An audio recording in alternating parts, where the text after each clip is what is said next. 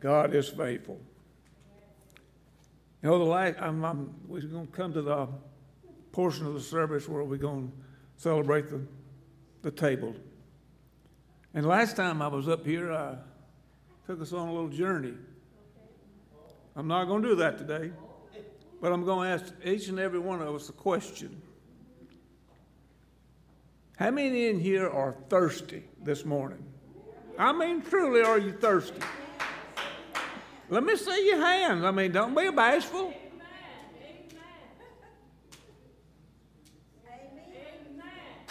I know I'm a little bit thirsty. So what I'm going to say this morning is, sometimes we get in dry places. Maybe not of our own doing, but sometimes it is. And we forget about the Lord. But I was thinking on this word to bring this week.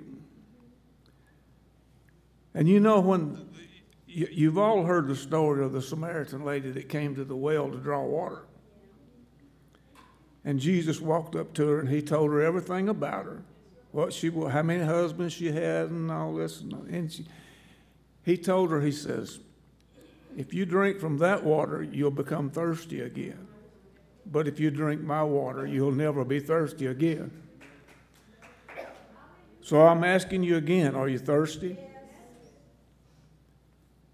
I'm talking about the living water, which is Jesus. He wants us to come to him when we need a touch. And when we forget him, that hurts him. I was thinking on this word, and then I wondered if it was what I should bring. I was watching the TV yesterday, and I was flipping through the channels, and I came to a Christian's channel, and I turned it on.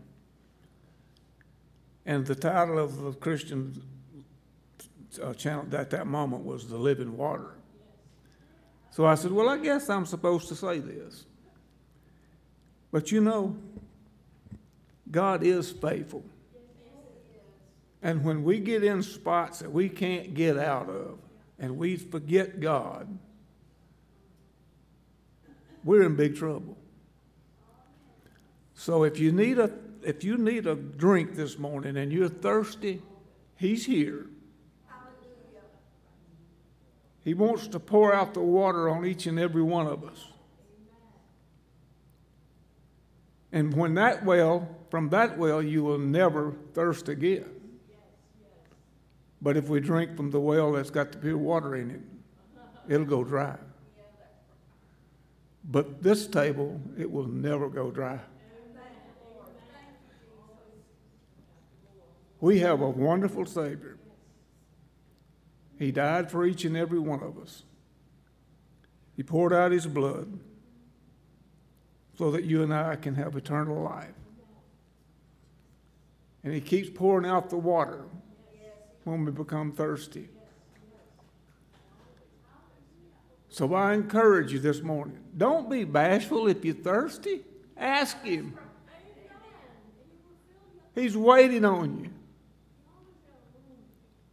And don't be afraid. His arms is around you now. So I encourage you this morning, drink from the living water, and you'll never thirst again. Will the men come forward? I'm going to read from Corinthians 11, starting in verse 23. It says, for I received from the Lord that which I also delivered unto you, that the Lord Jesus on the same night in which he was betrayed took bread. And when he had given thanks, he broke it and said, take, eat. This is my body, which is broken for you. Do this in remembrance of me. In the same manner he also took the cup after supper, saying, this cup is the new covenant in my blood. This do as often as you drink it in remembrance of me. Let's don't forget him. For as often as you eat this bread and drink this cup, you proclaim the Lord's death till he comes.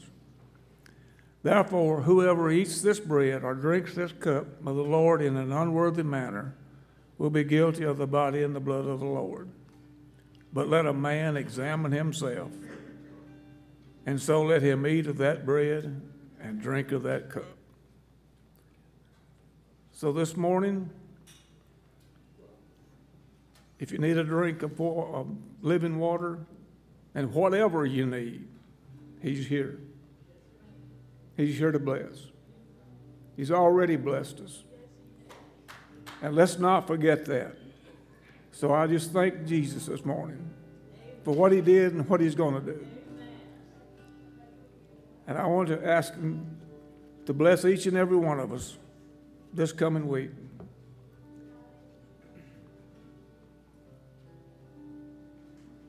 Let us pray. Father, we thank you for this wonderful table that you have provided for us. You shed your blood and your body for us. And we thank you for that, Lord. Thank you is not even close to being good enough. But you did it because you love us.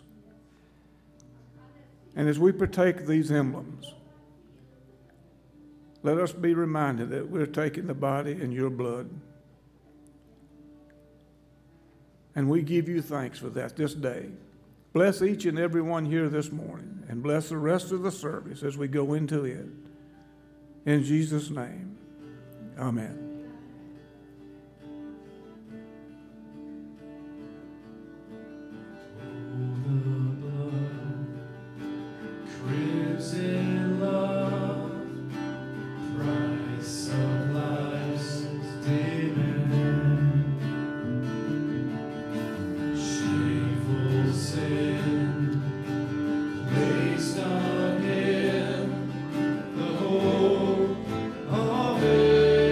Of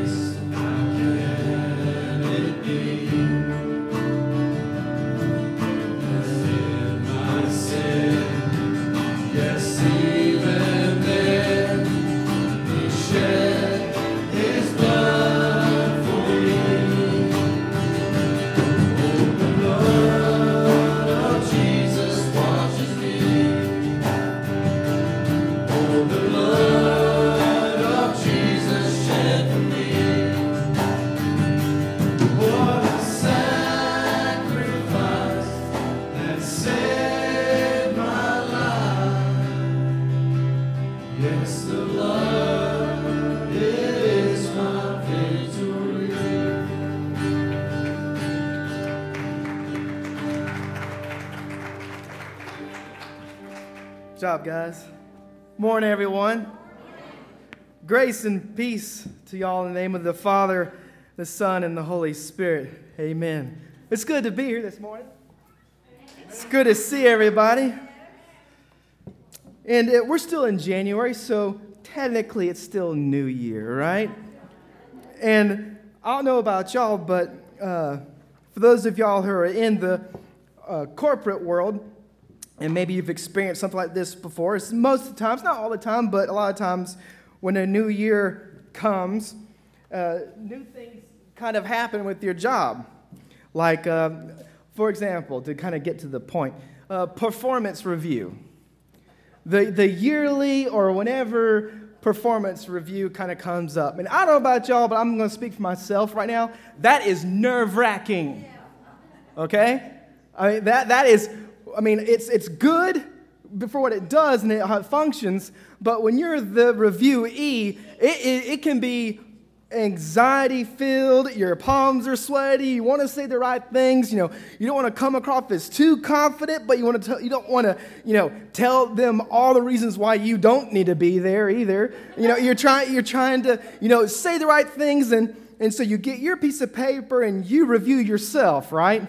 Which is awful. Because it's like, well, I can't say I'm horrible at that because, that's what I do. And, I don't want to say that I'm too good at this because what if they then get me to do it and I'm awful at it?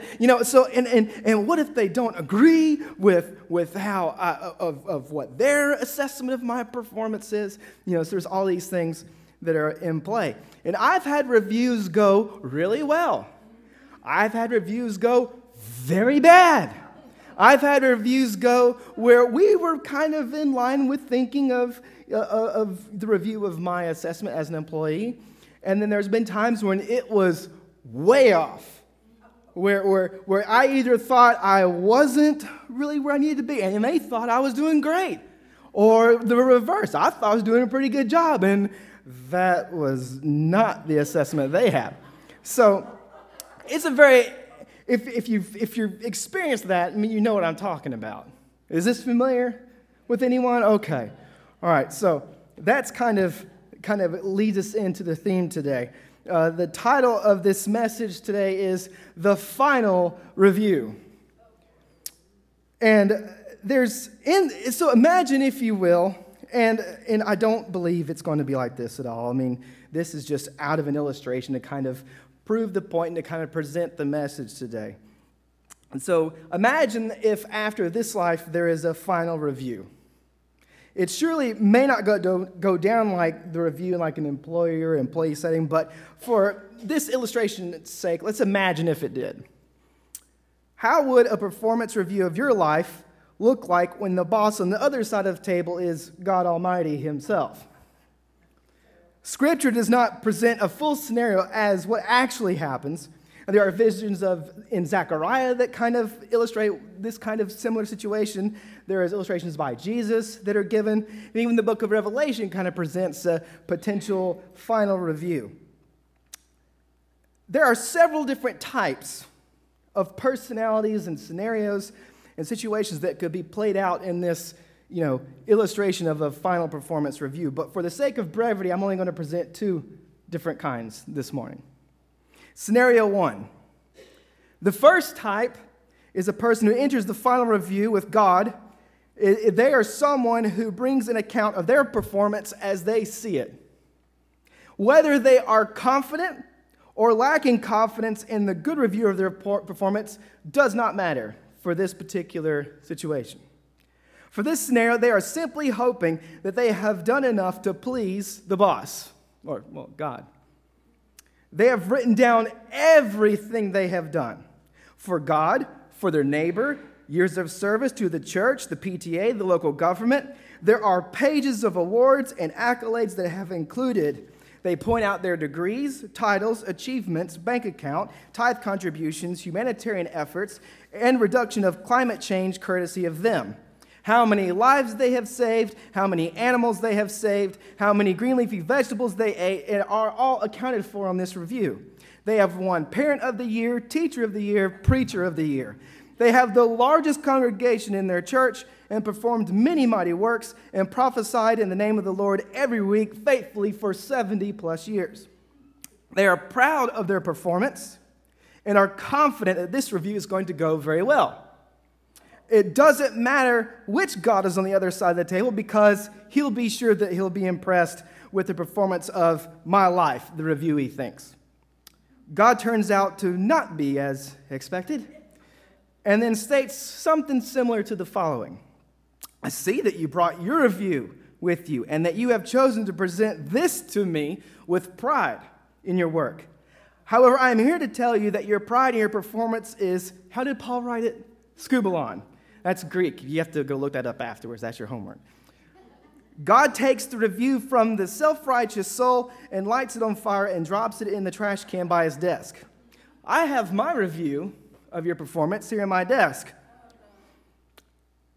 Not only is it bad, it's evil, fully sinful, and I don't even know you.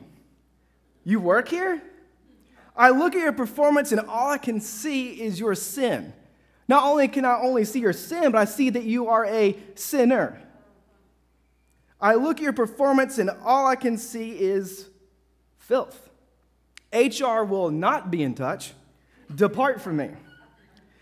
Needless to say, this person has been fired. Sorry, these are the jokes, kids.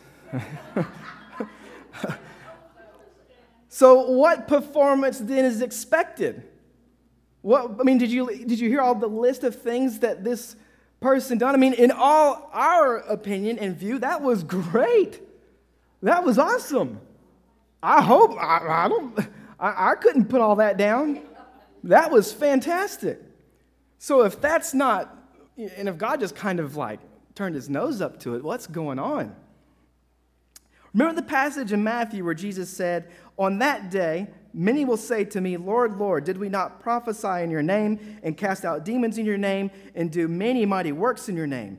And then will I declare to them, I never knew you, depart from me, you workers of lawlessness. But you ask, if all of that didn't get them in, then what does? Be perfect. Matthew 5:48 says, you therefore must be perfect as your heavenly Father is perfect. That's the problem. Okay, your mind went two ways when I read that. Your mind went, okay, it's time to start being perfect.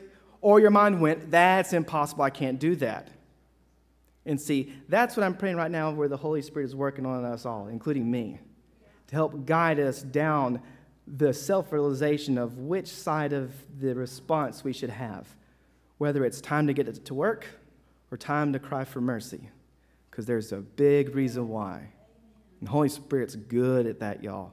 It's his job to convict and to guide. And so I'm praying that he's doing that this morning.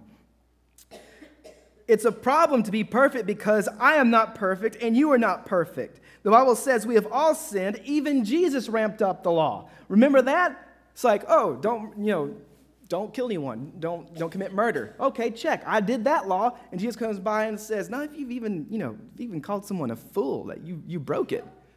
If you have hate in your heart for your fellow man, for your neighbor, that's according to God's law that Jesus exposed. That's committing breaking one of the commandments. It says, do not commit adultery, and it says, well, I've been faithful, I haven't done that. And then Jesus ramped it up and said, nope, even if you have lust in your heart for someone else, you've broken it too. And that just about nails everybody, I do believe. So our righteousness, the best things we do, the most loving works that we do, our righteousness, the righteousness that we are able to earn, the righteousness that is our part, what we do, our action that is good, any good application to how we live our life is like a polluted garment, according to the Bible. Now, don't hear what I'm saying. I'm not saying that don't do good works. I'm not saying don't try to be godly. That's not where this message is going. If that's what you're hearing, you're hearing it wrong. We have all become like one who is unclean, and all our righteous deeds are like a polluted garment. That's Isaiah 64:6. Paul writes in Romans 7:18, for I know that nothing good dwells in me, that is in my flesh. For I have the desire to do what is right, and not the ability to carry it out. Isaiah 53:6 says, all we like sheep have gone astray. We have turned every one to his own way, and the Lord has laid on him the iniquity of us all. Wait, what? What? What did Isaiah just say? To his own way, and the Lord has laid on him the iniquity of us all. Tell us, Isaiah, what is God talking about when he said that? Let us read the surrounding verses of this passage in Isaiah.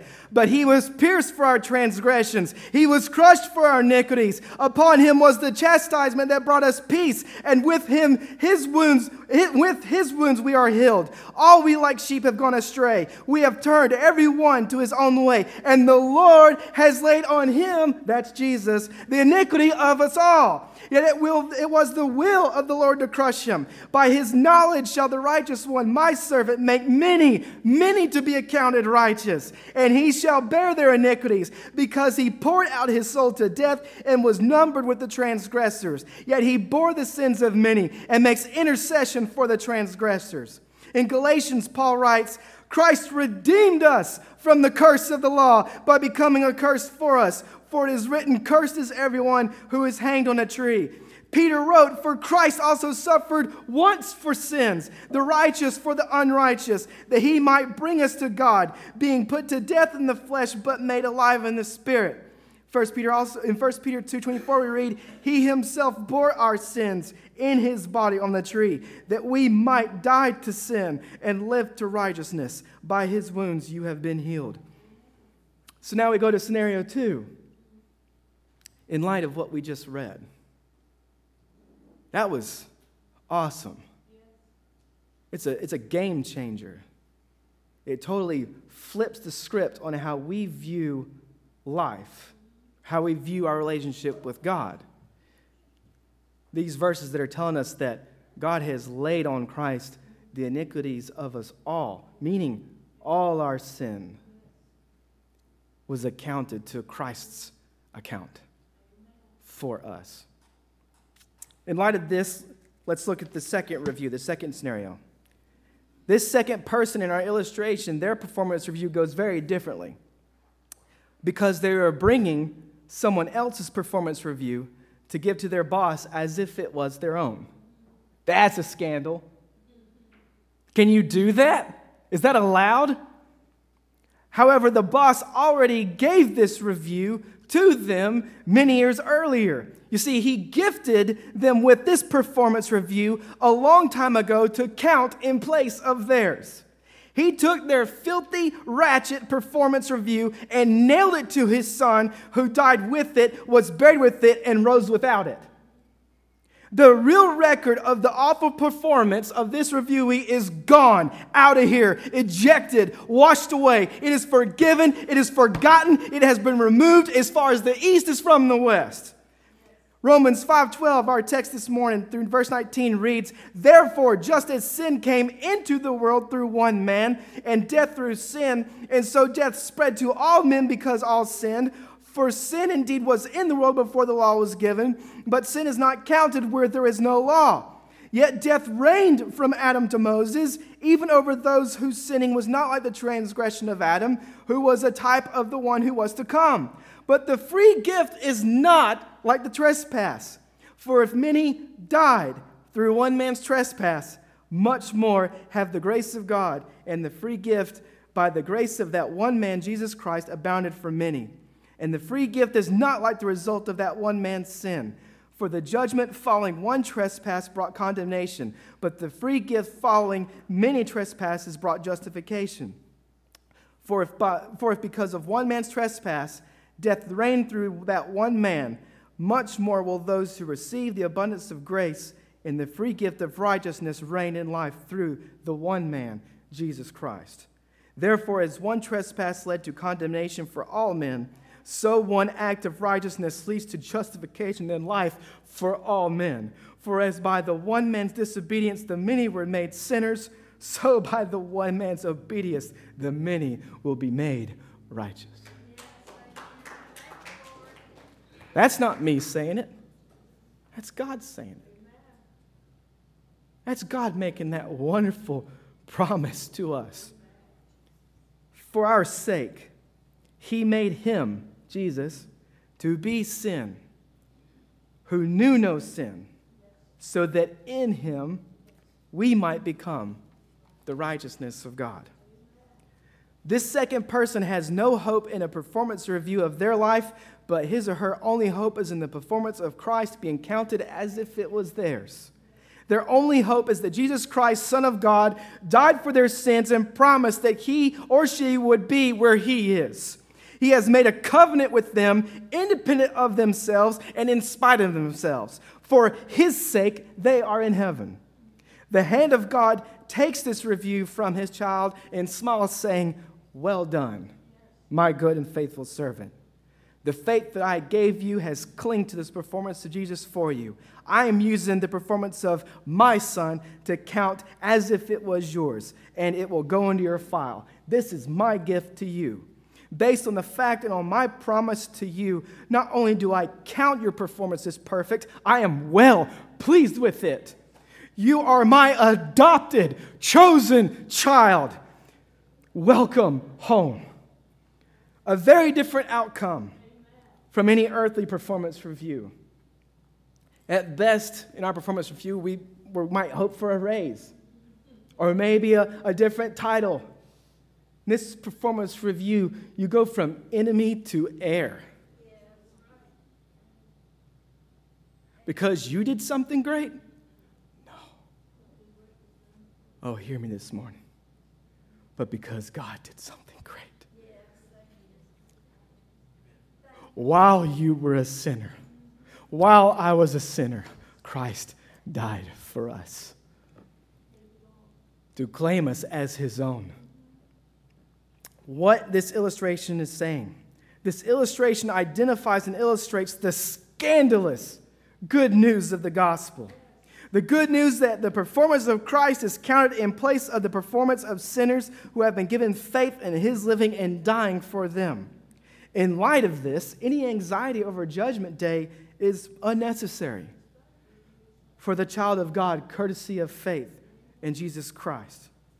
We can confidently and gladly look forward to our final review, knowing that it will be Christ's performance that is counted in place of our sinful performance. And maybe like me and you struggle. You hear that and you think, okay, that sounds wonderful, but I still sin. I still mess up. I have faith. That's the only hope I've got is Jesus. And something happened to me just recently. Just praying and trying to get past this particular thing and crying out to God. It was just praying like, God, am I broken? See, that's an old Adam question. See, old Adam hopes he's broken because that means he's still alive. Old Adam is dead. No. I'm not broken. I'm dead. For I've been crucified with Christ. In the life that I now live in the flesh, I live by faith in the Son of God who loved and gave himself for me. I do not nullify the grace of God. For if righteousness were through the law, then Christ died for no purpose. See, old Adam, that old Adam me that keeps messing up, he's been buried in Jesus' tomb over 2,000 years ago. When Jesus rose from that tomb, that old rascal stayed in there. And I've been promised that he's never, ever coming back. Whew, that's a relief. That kind of pressure's off. That kind of anxiety is off. We can, to the person who has faith in their personal final performance review, or only clings to their own performance review as they leave this world, are sadly blinded by the truth, and they will be the cause of their own destruction. To the person who has faith in Christ's performance, for them, they'll be welcomed as a resident of heaven and child of God. Why? Because God said so. Because he promised that. He promised that everyone who has faith in Christ must be saved. Not might be, not potentially be, not hopefully be, must be saved.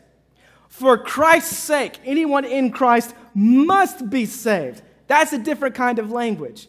Bank on the promises of Jesus Christ for you. Bet the whole farm on him. All of it. Just his cross and blood. All of it on him. It is truly over. Jesus Christ, Son of God, has taken your place on the cross. He is your hero, your Savior, your substitute, and your victor. All by himself, he has earned the right to claim you as his. Everything we are, everything the church is, everything the Bible says revolves around this main theme, Christ for us. For Christ's sake, this is most certainly true. Not only has our sin been removed from us, but God has forgotten our sin. Isaiah 43:25 says, I am he who blots out your transgressions for my own sake, and I will not remember your sins. Before the team comes up, there's one little story I want to share before I go into the invitation. What do you mean that the war is over? Or, what do I say when I say that? What am I talking about? I wasn't around for this, but I've read stories. I'm a big history nut. But I've been told that World War II was a pretty big deal. I've been told that it was, everyone was involved, more or less. It was a whole effort. No matter which side you were on, everything was going at it. And for here, there was a lot of rationing. There was a lot of hard work. If you weren't over there, you were doing stuff here to make sure that it stayed afloat.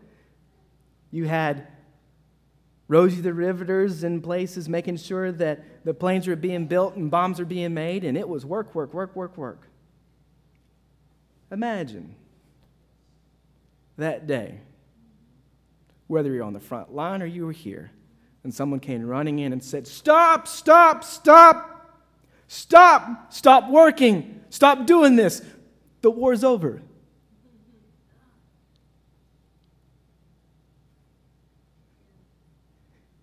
Can you imagine the celebration? Can you imagine the confetti falling from the sky? I mean, I'm a big sports guy. I love seeing confetti. That's a different kind of confetti when it's falling because a world war just ended. That's a big difference. It didn't matter who was sitting next to you. You were hugging them and you were shouting because the war was over. How much more? How much more? How much more exciting is it to hear, but because of Christ's cross and blood, the war with sin is over.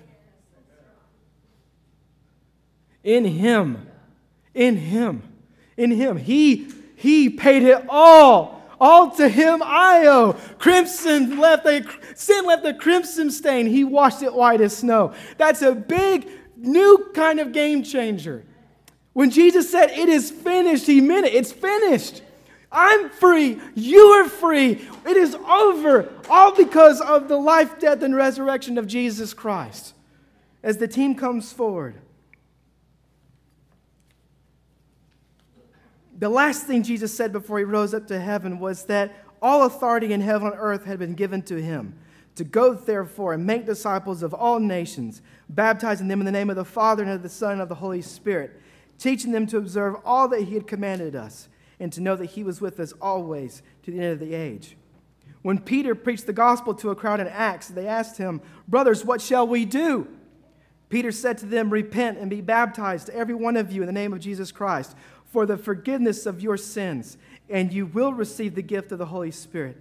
For the promises for you and for your children, and for all who are far off, everyone whom the Lord our God calls to Himself. After that earthquake in the prison that Paul and Silas were in, and their chains fell off, and they stayed there, and that jailer whose job was on the line saw that they were still there and asked them, Sirs, what shall I do? What must I do to be saved? And they said, Believe in the Lord Jesus, and you will be saved, you and your household. And they spoke the word of the Lord to him and to all who were in his house. And he took them the same hour of the night and washed their wounds. And he was baptized at once, he and all his family. If you are here today, and this is the first time that you are hearing this good news, that Jesus died in your place, and that by believing in him, throwing everything on him, betting the farm, putting your faith and trust in him, saves you, that he saves you. Because let's be clear, it's not, I don't hope in my faith. I'm hoping in Christ. So my faith can go like this. Jesus stays the same yesterday, today, and forever. If you're here this morning and want to hear specifically for you that your sins are forgiven, if you come forward, I will tell this to you to your face. If you, for the first time, are realizing, hey, this is something new, this is something that's going on, I want to profess faith in Christ. I want to ask that he save me. I want to invite him to save me. If you come forward this morning, we'll pray for you too.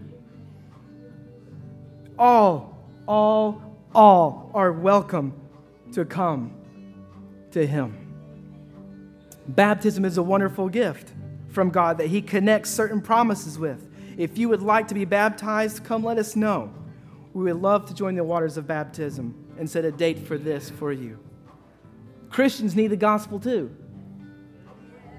Did you know that? I need to hear that every day. I need to be reminded every day. And if you too want to hear that your sins are forgiven, if you come forward, I will tell it to your face too. If you have a delayed reaction after this, say the service ends, and whether it's after we left and we're milling about or you're driving home, do not hesitate. Call me, call Pastor John, call anyone here, and tell them that you want to profess faith in Christ, that you want to be a Christian, that you want to accept the gift. It's a gift. It's a gift that you didn't even ask for. It's been given already. We're not going to embarrass you.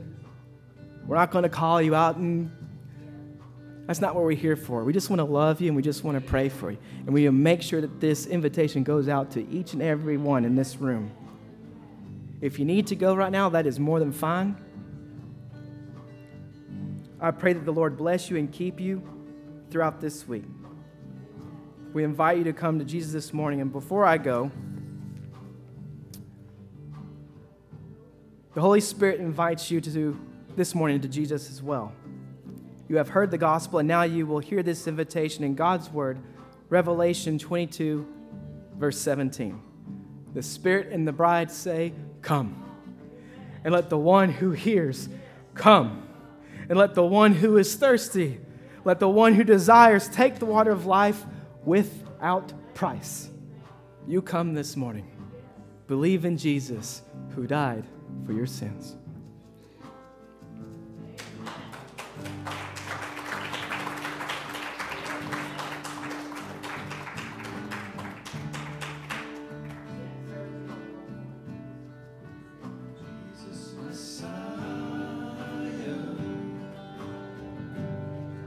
His name